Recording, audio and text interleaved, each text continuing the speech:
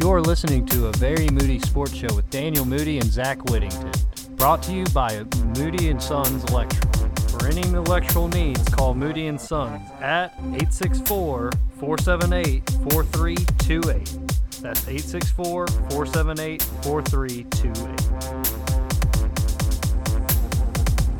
Welcome into a Very Moody Sports Show. I'm Daniel Moody. We do not have Zach Whittington in the studio today. We've had some technical difficulties. That's why this episode will be coming out late on Friday rather than the typical Tuesday to Wednesday show times, and Zach will not be in it just due to these technical difficulties. We will be getting some new mics, fixing things up, getting it back to working normal this coming week, and so we will be back next week, both me and Zach, with hot takes and sports news for you. But today on episode 33 of the podcast, I will run through a couple quick things, just sort of give y'all a couple quick updates. And on episode 33, we have the Larry Legend, the Larry Bird episode. A couple of other key players in the NBA wore number 33, Kareem Abdul-Jabbar, Patrick Ewing, and Scottie Pippen. So yeah, episode 33, guys. I'm surprised we got out to this point. I've had a lot of fun doing it so far, and we hope to continue on. So in the NBA at this point in time, we are getting closer and closer to the NBA playoffs. We are having teams start making pushes for 8 seeds and 7 seeds and so on.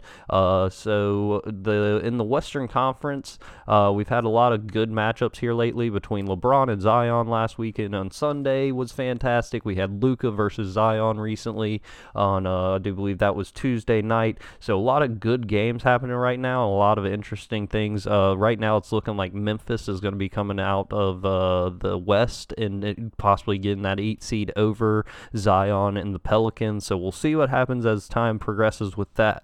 Now that we are in March, we did get our players of the month with LeBron and James Tatum out of West and Eastern Conference, and that sort of made me sparked a thought in my head that I talked with Zach about this. We sort of talked about it. We were going to put it on the podcast, but with Tatum, Jason Tatum has shown himself a star with the Celtics at this point, able to carry the team when Kemba Walker's not there, and at this point bounced back from a tough sophomore season. So I was sort of asked Zach real fast, what was his top 3 young guys in the NBA that were drafted 27 and after? That would be examples like Trae Young, Jason Tatum, Donovan Mitchell, Luka Doncic, people of that nature. In Zach's choices, Zach's first pick was a man that was also the number 1 pick in the draft this past year, Zion Williamson. And then he had Luka at number 2 and Donovan Mitchell at number 3. Now, myself, I definitely disagreed with Zach on some of these. I don't have Zion in my top 3. He's close, definitely more like a 4 or 5 range, but I do want to see him do a little more often, a little bit longer rather than just less than 30 games. My top 3, Luka Doncic, Jason Tatum, and then Trae Young, who I think is a perennial all-star. Probably not going to ever lead a team to a championship, but definitely could be a piece to a championship contender. But definitely a perennial all-star that's going to be constantly making big games, 50-point games, things of that nature. So I think our top, definitely disagree as far as top 3, but I would love to hear what y'all's opinion is with the top 3 players drafted since 2017 in the NBA. Just follow us on Twitter, tweet at us, put it on Instagram, at Moody Sports page. No spaces. So from the professional hardwood down to the college hardwood, March Madness right around the corner. We have one more Saturday of basketball games, one more Sunday of basketball games before we get into the Sunday selection. And so this past weekend provided us with a lot of upsets to just sort of shake up everything as we get closer to this final ending here. So I do believe that this March Madness may be one of the most unpredictable we see in a long time, guys. I don't think if somebody's telling you they know what's going to happen, don't listen to them. They're absolutely bullshitting it. It's just no way that somebody's going to be able to figure this out. Just alone this past weekend, you had six top 12 teams fall to undefeated to unranked teams, and then including Maryland going number 9, going down to number 24, Michigan State, Baylor losing to TCU, Clemson gets another major win at home against a top 10 team this year over Florida State, Duke falls to Virginia, and then Creighton falls to St. John's out of nowhere, and then coming off of these games into the next week, most teams were able to bounce back, get a win. Baylor beat Texas Tech, Florida State beat Notre Dame, Duke beating NC State in a really good game, and then Creighton able to take down Georgetown, and so all got back on the winning course, along with Villanova also, who lost to unranked Providence over the weekend, comes out in their in-conference play and beats number 8 Seton Hall, and that's huge for both the conference and the bracket for them.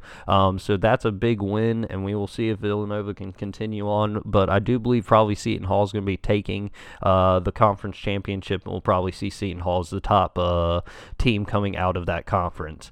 The only questionable team was Maryland, who, after being upset this past weekend, gets upset again by a unranked Rutgers team.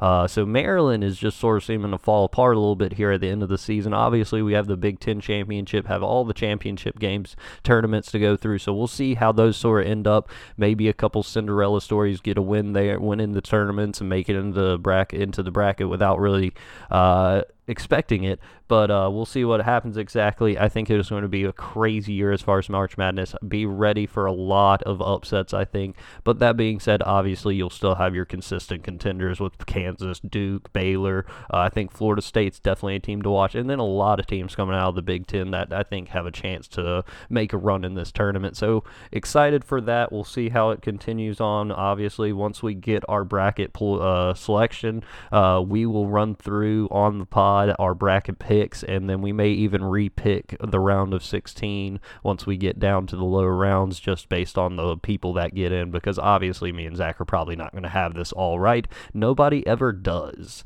In the USL, the Greenville Triumph have played their final preseason game. They get a win over North Carolina FC 2-1 this past weekend. North Carolina was able to score the first goal early, but we were able to keep it close, kept just pushing along. Alex Morel finally comes in with the equalizer goal. He is the forward we signed from Tormenta this past offseason, so he's already looking like he's paying off. I like the hustle he gives us a lot of the times. And then to get the game winner, trialist Noah Pilato, he is able to come in as a relief player, and he gets a goal to win the game, and that also gets him signed to this team for the year.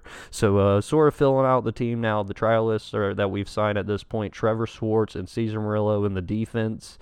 Noah Pilato is midfield, and then we also signed Lachlan McLean, an Australian forward who I'm really excited about also. As far as the future of the Triumph, we have 2 more games against college scrimmages we'll play, and then there is going to be the opening game March 27th against the Chattanooga Red Wolves at home. I hope to see a lot of people out there. I know me, Zach, probably Andy, and some of the guys will be out there.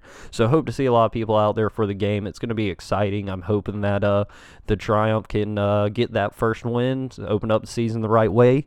And then also one other thing that the Triumph have going on March 11th this coming week, they will be having a little sponsorship partnership announcement at Brewery 85, and so I told Zach we may end up going out there. I'm hoping maybe they give us a little jersey kit release, and then also announce a sponsor as far as a new beer sponsor, since as me and Zach have already mentioned once on the pod, they took away the Sierra Nevada sponsorship, no longer serving Sierra Nevada products at the games, and that's just sort of a loss in my book. So I hope that they're able to reconcile that, maybe a partnership with Brewery 85 in itself, and we can get a couple good quality beers down at the games, and that'll help. I'd assume that would help attendance and everything.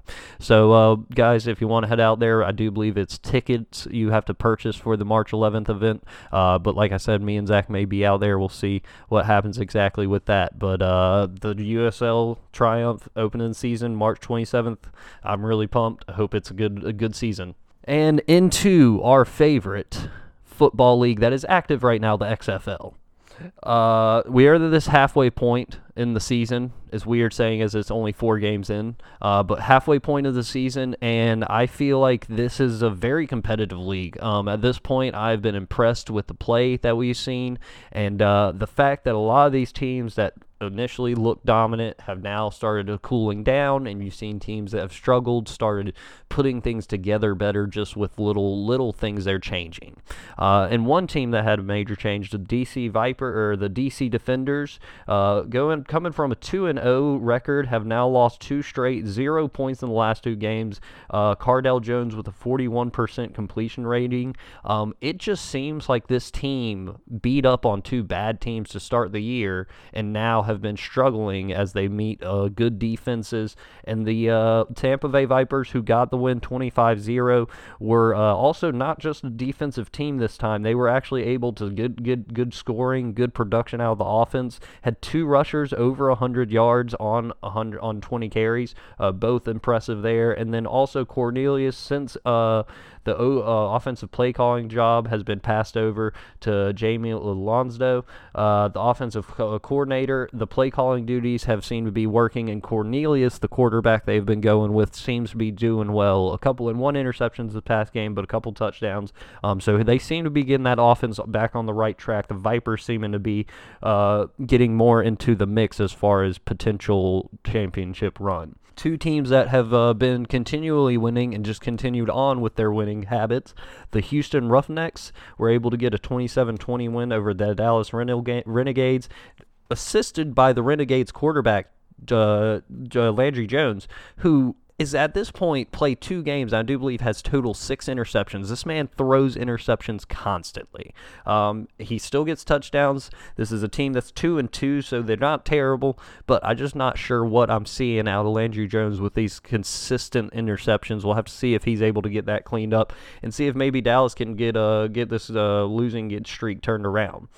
St. Louis Battlehawks, a team that's been rolling as far as their running game, just rolled on through Seattle 23-16. Tiamu was able to throw the ball a little bit more, 20 of 27 as far as completion versus attempts.